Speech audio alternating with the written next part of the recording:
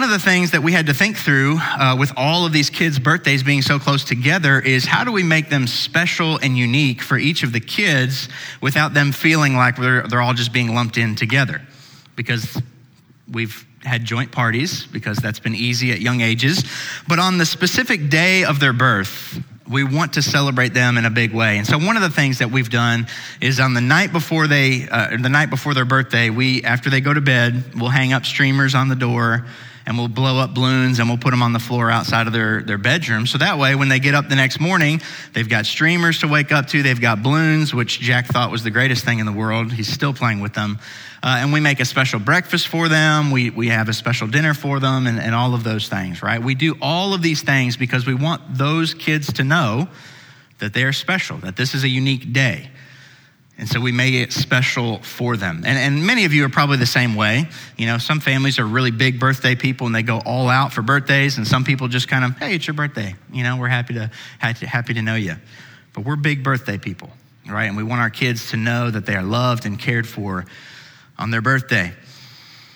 Now, it's kind of an abrupt transition, but when we go to the Old Testament, and specifically, we're probably all familiar with the story of the Exodus, where God leads the Israelites out of slavery in Egypt.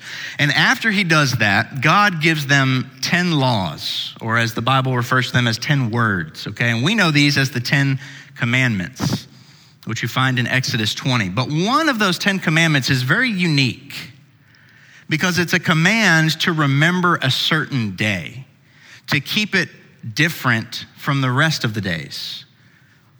And I want us this morning to look at the fourth commandment. So turn in your Bibles to Exodus chapter 20.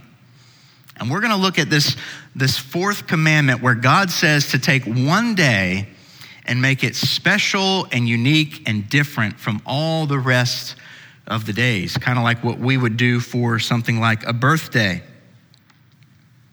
But before we get in and read these, we're going to read all 10. But before we do, just a couple observations about the 10 commandments in general. There are two places in the Bible where you can find the complete list of the 10 commandments. Obviously, they are referenced in many other places. But right here in Exodus chapter 20 is where they were originally given at Mount Sinai. And also in Deuteronomy chapter 5, Moses repeats the 10 commandments to the people of Israel. He reminds them the commandments that God gave at Mount Sinai. And so those are the two places where you'll find the complete list. The 10 commandments are widely known by people in church, but also by people out of church. If you were to ask almost anybody that you run into, hey, have you ever heard of the 10 commandments? Their answer is more than likely going to be, yeah, I've heard of that. Right? And that's the same if you ask people in this room or if you ask people at whatever restaurant you go to lunch to today. Most people have heard of the 10 commandments. And so because of that, they're widely known, widely familiar. But I would also say they're widely unknown. Because if you ask that same person, perhaps it's us in this room, what are the 10 commandments? There's probably going to be an awkward pause. Right? So I did an experiment with our youth. I love to experiment on them. And so this last Wednesday night, I asked them, I said, how many of you have heard of the 10 commandments? All the hands go up. I said, all right, how many of you can name me the 10 commandments in order? Nothing. Right? So we did it collectively as a group. We all kind of worked together and we got all 10. But I fear that many of us are that same way. We have a lot of familiarity with them. They're in the Bible. We've heard of them. Maybe we've even read them. No doubt there is a sign or multiple signs somewhere in this church that has them on it. But how often do we read through them? How often do we familiarize ourselves with what they say? I think there's a big misunderstanding about the 10 commandments or what their purpose is. Why did God give them, right? Is the reason for them that if we follow these exactly the way God intended, that we'll be perfect and we are okay to receive salvation? Or are these laws given to us that reveal to us that we can't perfectly keep them and that we have a need for someone to keep them for us? I think there's misunderstanding about that. But also, the last observation about the 10 commandments in general is that there's a natural break in them.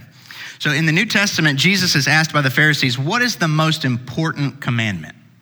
And Jesus' response is, you shall love the Lord your God with all of your heart, with all of your soul, with all of your mind, and all of your strength. And the second is like it, you shall love your neighbor as yourself. Well, as we're going to read the 10 Commandments, those are not in here. But what those are a summary of the 10 Commandments. The first, you shall love the Lord with all your heart, mind, soul, and strength, is a summary of Commandment 1, 2, 3, and 4. You shall have no other gods before me. You shall not have any idols or anything carved. Right? You shall not take the name of the Lord in vain, and you are to honor the Sabbath, keep it holy, right? That's a summary of the first 4, but then the last 6 is dealing with our relationship with one another, right? Love your neighbor as yourself. You're to honor your father and mother. You shall not murder. You shall not commit adultery. You shall not steal. You shall not lie. You shall not covet. And so the last 6 deal with our relationship with one another, while the first 4 deal with our relationship with God.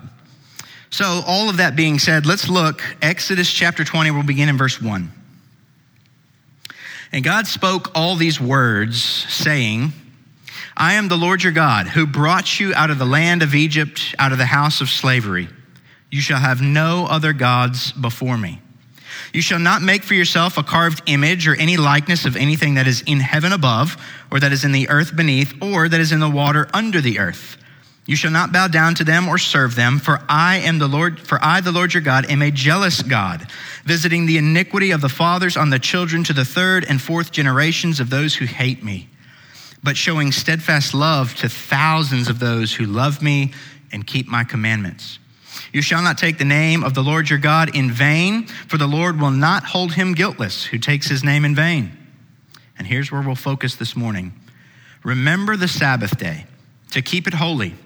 6 days you shall labor and do all of your work, but the 7th day is a Sabbath to the Lord your God.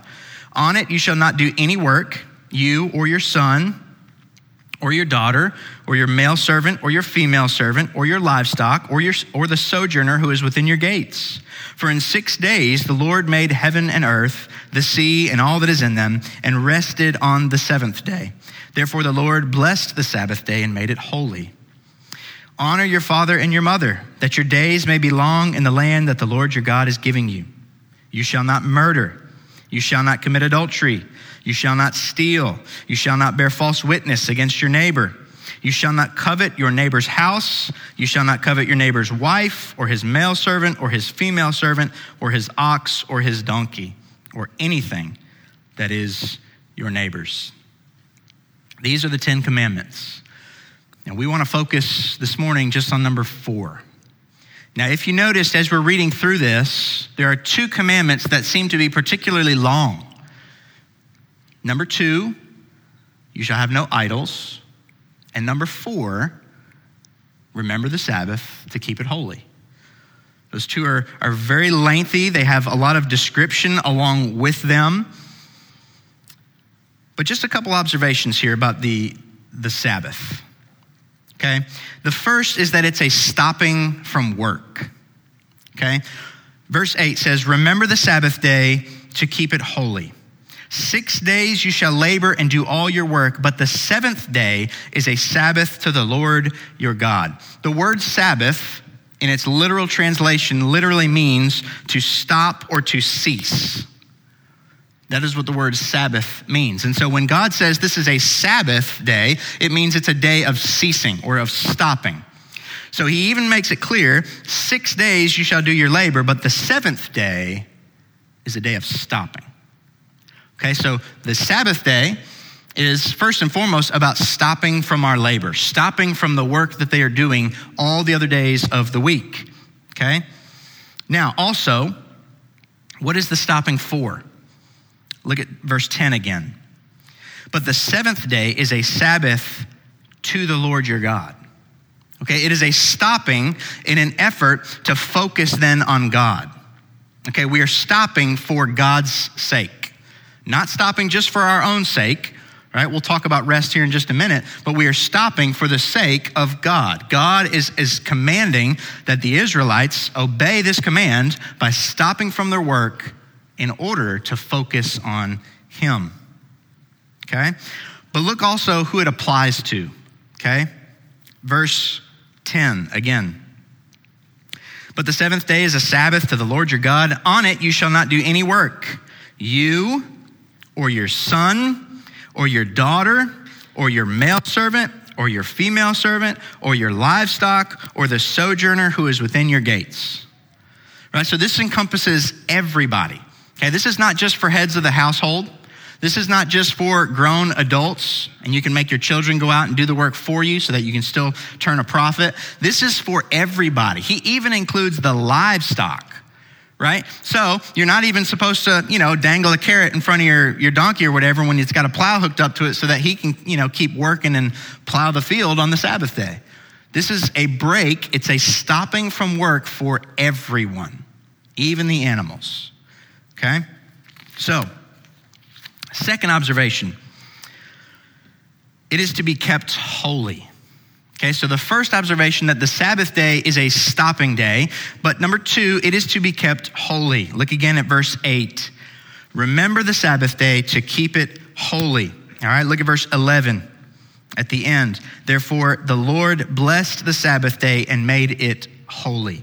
Now, the first thing that probably comes to our mind when we see the word holy is we attribute that to God. Okay, God is holy. The Bible says that he is holy, holy, holy. Right. Now, what we need to understand about the word holy is that by itself, it simply means different or distinct. It is not like something else. It is different. Okay, so when we say God is holy, what we're meaning is God is different. He's not like us. We shouldn't think of God the same way we think of one another. Okay, God is distinctly different. And when the Bible says God is holy, holy, holy, all that repetition should tell us he's very, very different. He's not at all like us. He's very different. But one of the things we often do when we hear the word holy or think about the word holy is we start to add God's attributes to holy itself, right? Perfection, sinlessness, all of those things, right? Let's not do that here because this is just using the word holy to mean it's set apart, okay? This day is meant to be very different, distinctly different from any other day during the week.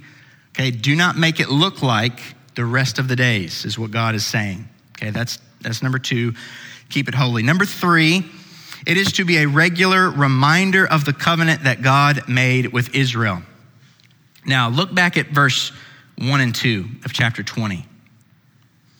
And God spoke all these words, saying, I am the Lord your God who brought you out of the land of Egypt, out of the house of slavery. Before God even gives them a single rule or a single law, he's reminding them what he has done for them.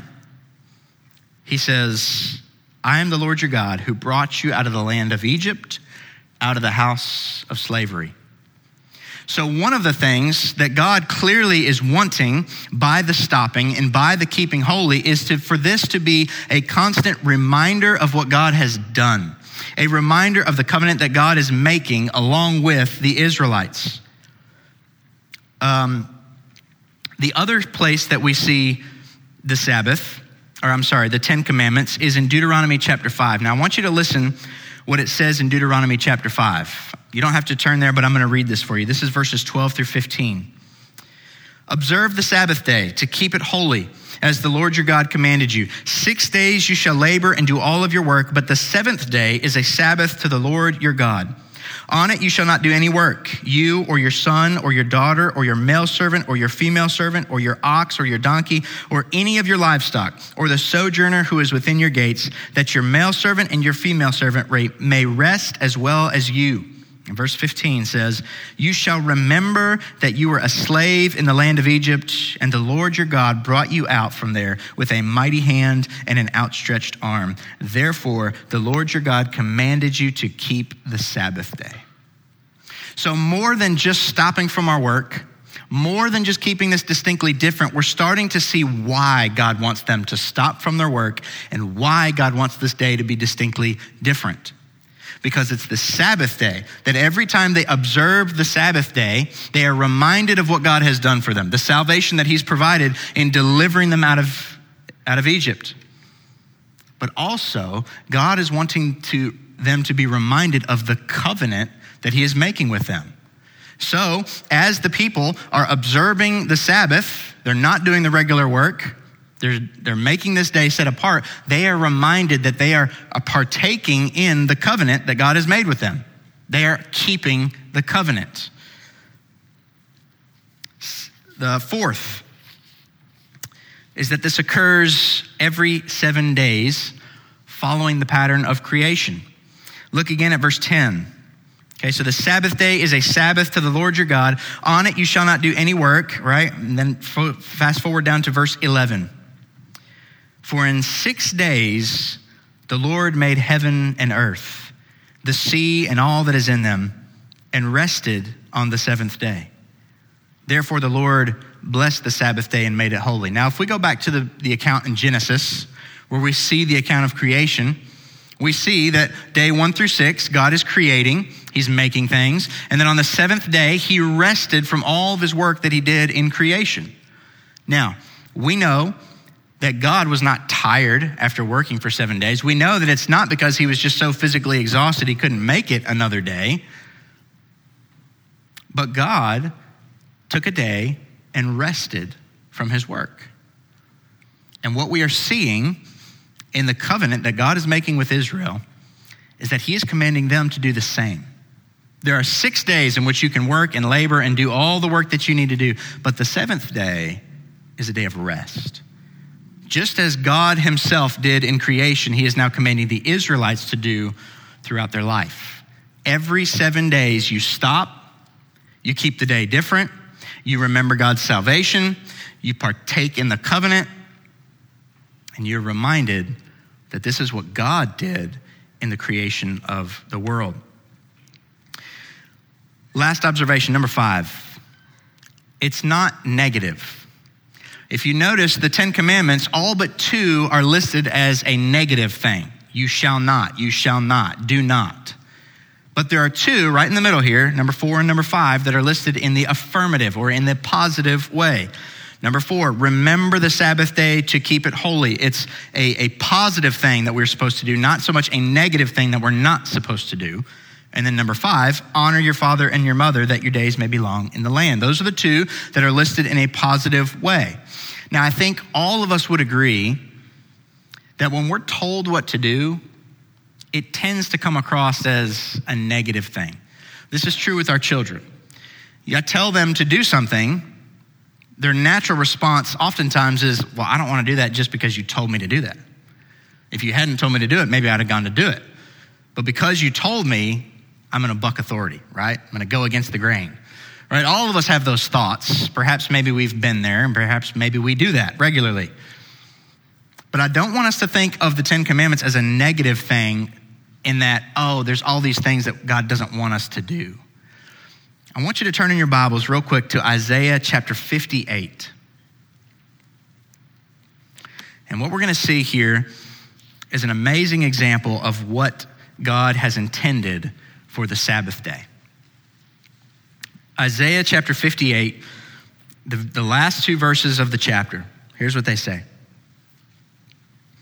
If you turn back your foot from the Sabbath, from doing your pleasure on my holy day, and call the Sabbath a delight and the holy day of the Lord honorable, if you honor it, not going your own ways or seeking your own pleasure or talking idly, then you shall take delight in the Lord.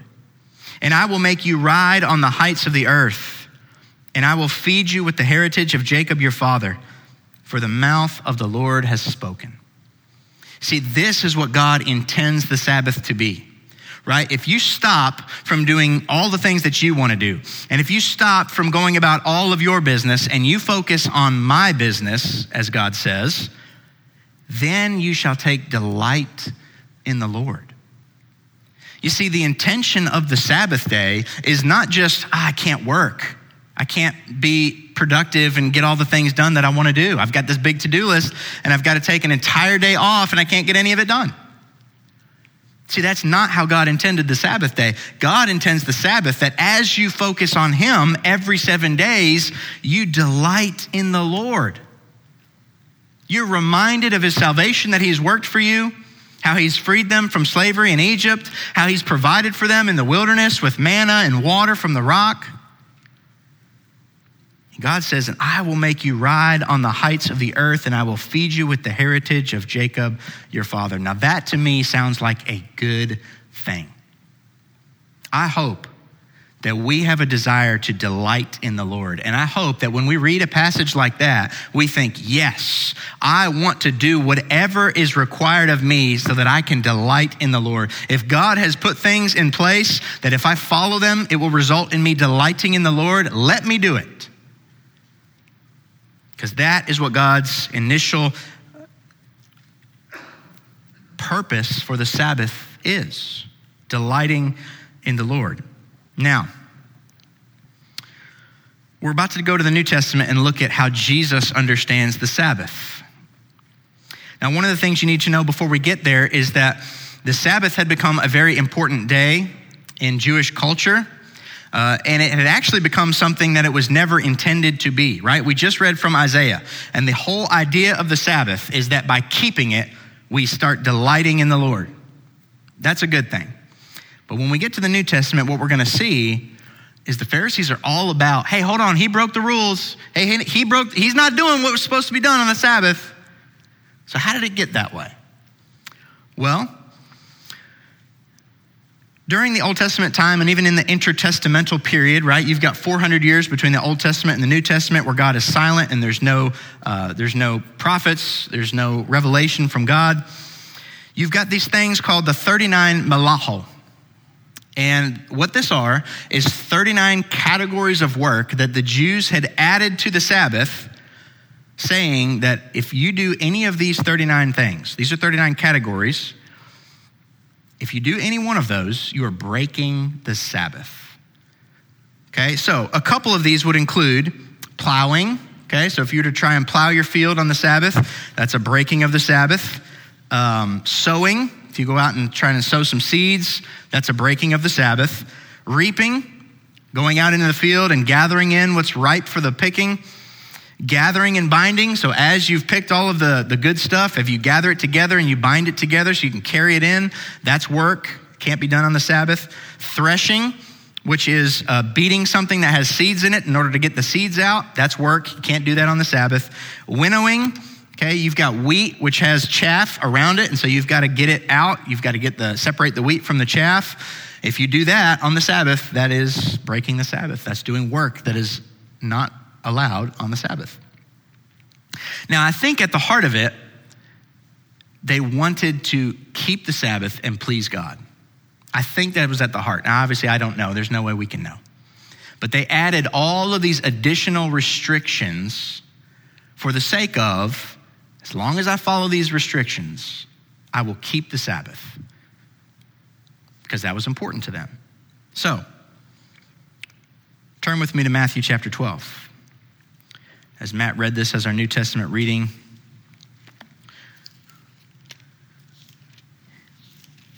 and if you read the Gospels, Matthew, Mark, Luke, and John, what you'll find is that there are a lot of instances where it will say, and then there's Jesus, and it was the Sabbath day, right? You'll read things like that a lot. And what you should notice is that is significant. When you read that Jesus is doing something and it was the Sabbath day, that is significant. Because what it's saying is there's about to be a collision, right? And that's what we're going to see here in Matthew chapter 12. So, again, remember that you've got the Pharisees and you've got Jesus. And the Pharisees are thinking, we've got the Sabbath all figured out. We've added all these rules so that as long as we follow them, we'll never break the Sabbath and we'll be right with God. That's what they're thinking. Look with me at verse 1. At that time, Jesus went through the grain fields on the Sabbath. There's our key. His disciples were hungry, and they began to pluck heads of grain and to eat. But the Pharisees saw it, and they said to him, "Look, your disciples are doing what is not lawful to do on the Sabbath." And he said to them, "Have you not read what David did when he was hungry, and those who were with him? How he entered the house of God and ate the bread of the presence, which was not lawful for him to eat, nor not lawful for him to eat, nor for those who were with him, but only for the priests? Or have you not read in the law how on the Sabbath the priests in the temple profane the Sabbath and are guiltless? I tell you, something greater than the temple is here. And if you had known what this means, I desire mercy and not sacrifice, you would not have condemned the guiltless. For the Son of Man is Lord of the Sabbath. So what we see here in this passage is a butting of heads. Jesus on one side, the Pharisees on the other side. Jesus is with his disciples. The story tells us that the disciples were hungry, so they start picking heads of grain and eating it. And the Pharisees are right there. Now, we have no idea why they're there in the grain field. Perhaps they're watching Jesus to see if he does anything wrong. But they see it and they're like, we got him. Jesus, your disciples, they are gathering. They are doing what's not lawful on the Sabbath. They are winnowing. They're separating the chaff from the grain so they can eat it. That is not lawful on the Sabbath. You see, they've got this all figured out. Or so they think. And so they call out the disciples and they say, Jesus, how are your disciples doing what's not lawful to do on the Sabbath? But notice how Jesus responds. Now remember, these are Pharisees. These are religious people. These are people who would be very familiar with the Old Testament. So Jesus says in verse 3, have you not read what David did when he was hungry? This simple phrase, have you not read, implies that Jesus is saying, are you not even familiar with what happened in the Old Testament, this book that you would be so familiar with that you probably have most of it memorized? How he entered the house of God and ate the bread of the presence, which was not lawful for him to eat, and he gave it to those who were with him. Or, verse 5, have you not read in the law how on the Sabbath the priests in the temple profane the Sabbath, but yet are guiltless? Now, we don't need to go into too much detail about these stories, but let me explain to you what's happening here. If you want, you can read more about these, the story about David eating the bread in 1 Samuel 21. We're not going to turn there. But the bread of the presence, and you can read about this in the Old Testament, was specifically to be for priests to eat. What they would do is they would make a loaf of bread and they would put it by the Holy of Holies, and it would be as an offering to God. And at the end of the week, they would remove it and put a new loaf, and then the priests would eat the old loaf. But it was only for the priests to eat. This was not common bread that not just anybody could eat. But so David, he's traveling with his group of guys and he comes to the temple, and guess what? They don't have any other bread, but he and the guys are hungry. So what does the priest do? He gives them the bread of the presence. Now it should have been, this is a big no-no. But the Bible never condemns what the priest did. The Bible never condemns David and his men for having eaten the bread. And then Jesus says at the end of verse 7, I desire mercy and not sacrifice. You see, what Jesus is pointing to is that the fact that the priest showed mercy to David when he was hungry rather than observe the precepts of the law, essentially is what he's doing. What is he doing? He's showing mercy rather than upholding the rules. And again, you see here in verse 5, have you not read in the law on the Sabbath, the priests in the temple profane the Sabbath and yet are guiltless?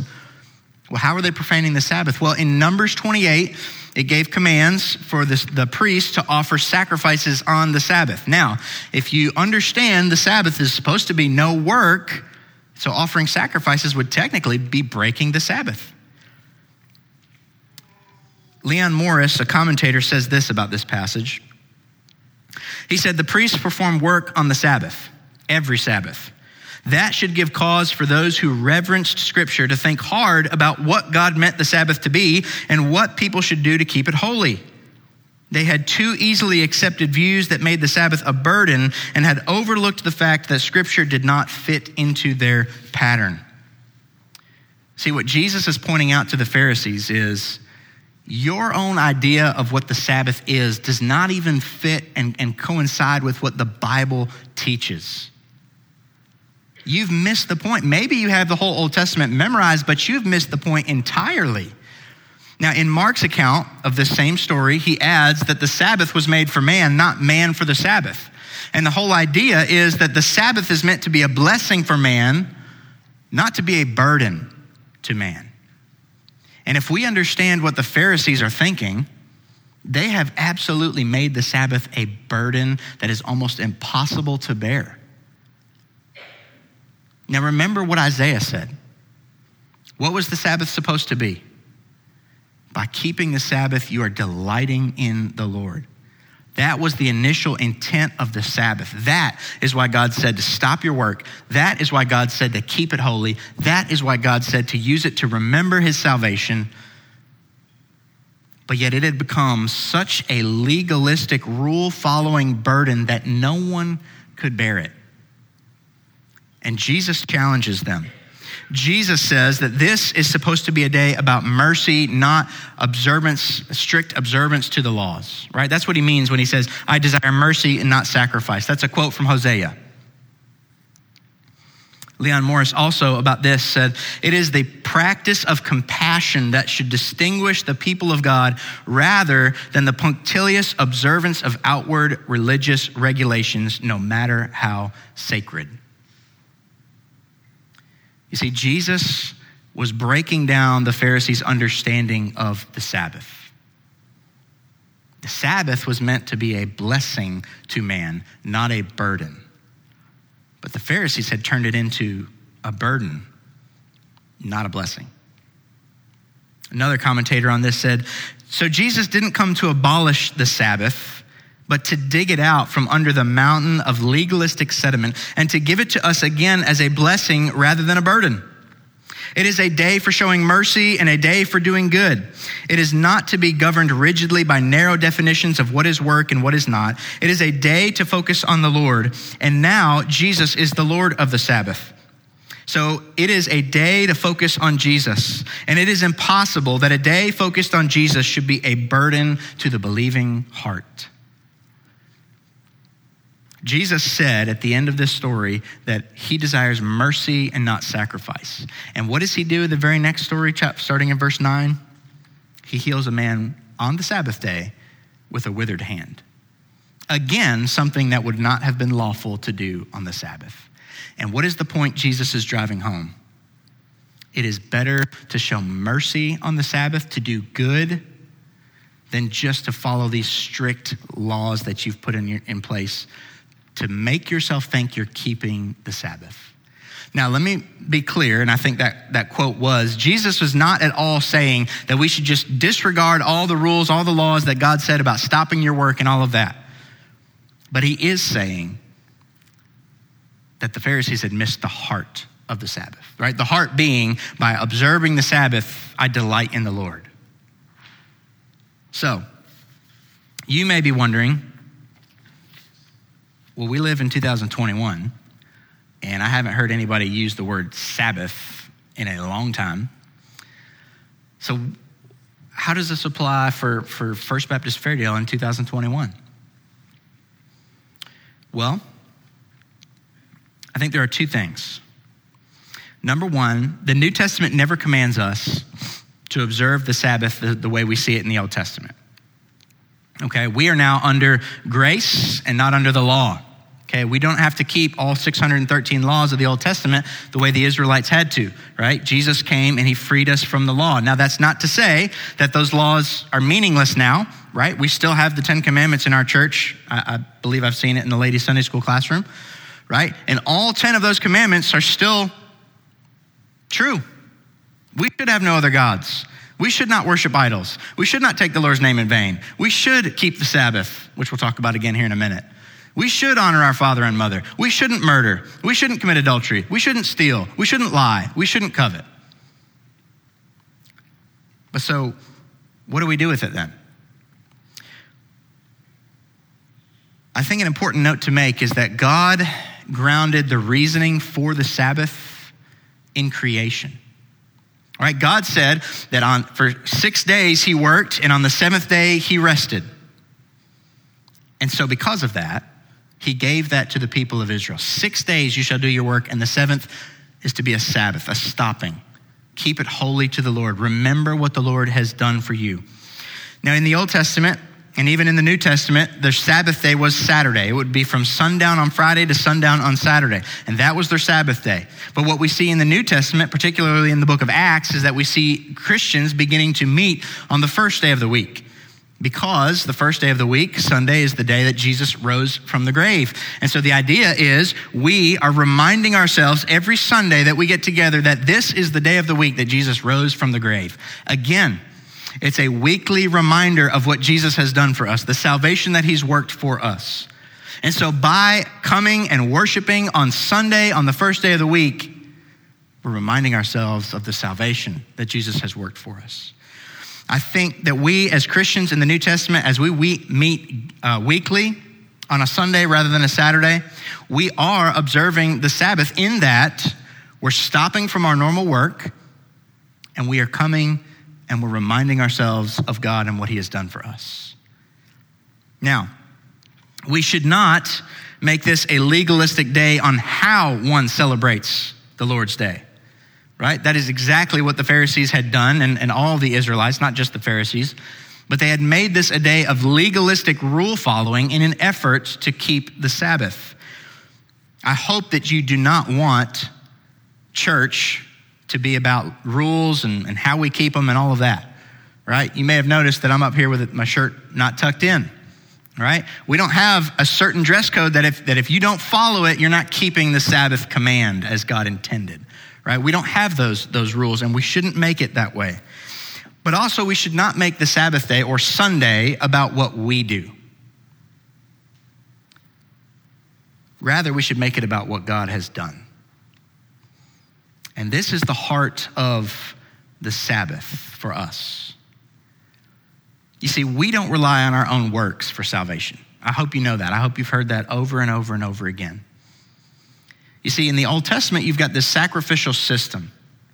And the way that Jews had to be right with God is when they would do something wrong, they would have to come to the temple, offer a sacrifice, and because of that sacrifice, they would be in a right relationship with God again, right? But they had to do this over and over and over again because one sacrifice was not enough. They had to continually offer sacrifices over and over again. But we don't do that. Why? Because my second point on how we understand the Sabbath in 2021 is because Jesus is our Sabbath rest. Jesus is the fulfillment of the rest that we need that God offers on the Sabbath. Now, because the Jews had to continually offer sacrifices over and over again, they lived in a constant state of wondering, did I do something wrong? Do I need to offer a sacrifice for that? I don't know if that technically requires me having to offer a sacrifice. Well, I better play it safe because I don't want to not be covered. Now think about living that way. That sounds miserable. Unfortunately, I think a lot of us still do it. We still think, ooh, man, I don't know if I was supposed to do that, but maybe God will let that one slide. Maybe it'll be good. Maybe I'm still good.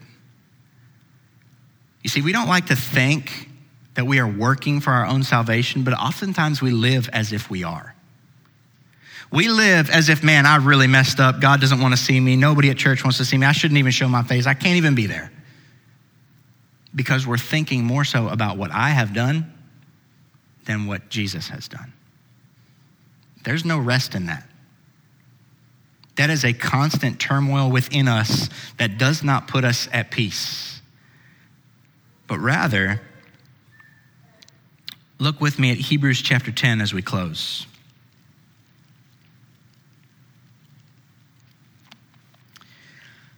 Hebrews chapter 10 verses 1-4 says this: For since the law has but a shadow of the good things to come, instead of the true form of these realities, it can never, by the same sacrifices that are continually offered every year, make perfect those who draw near.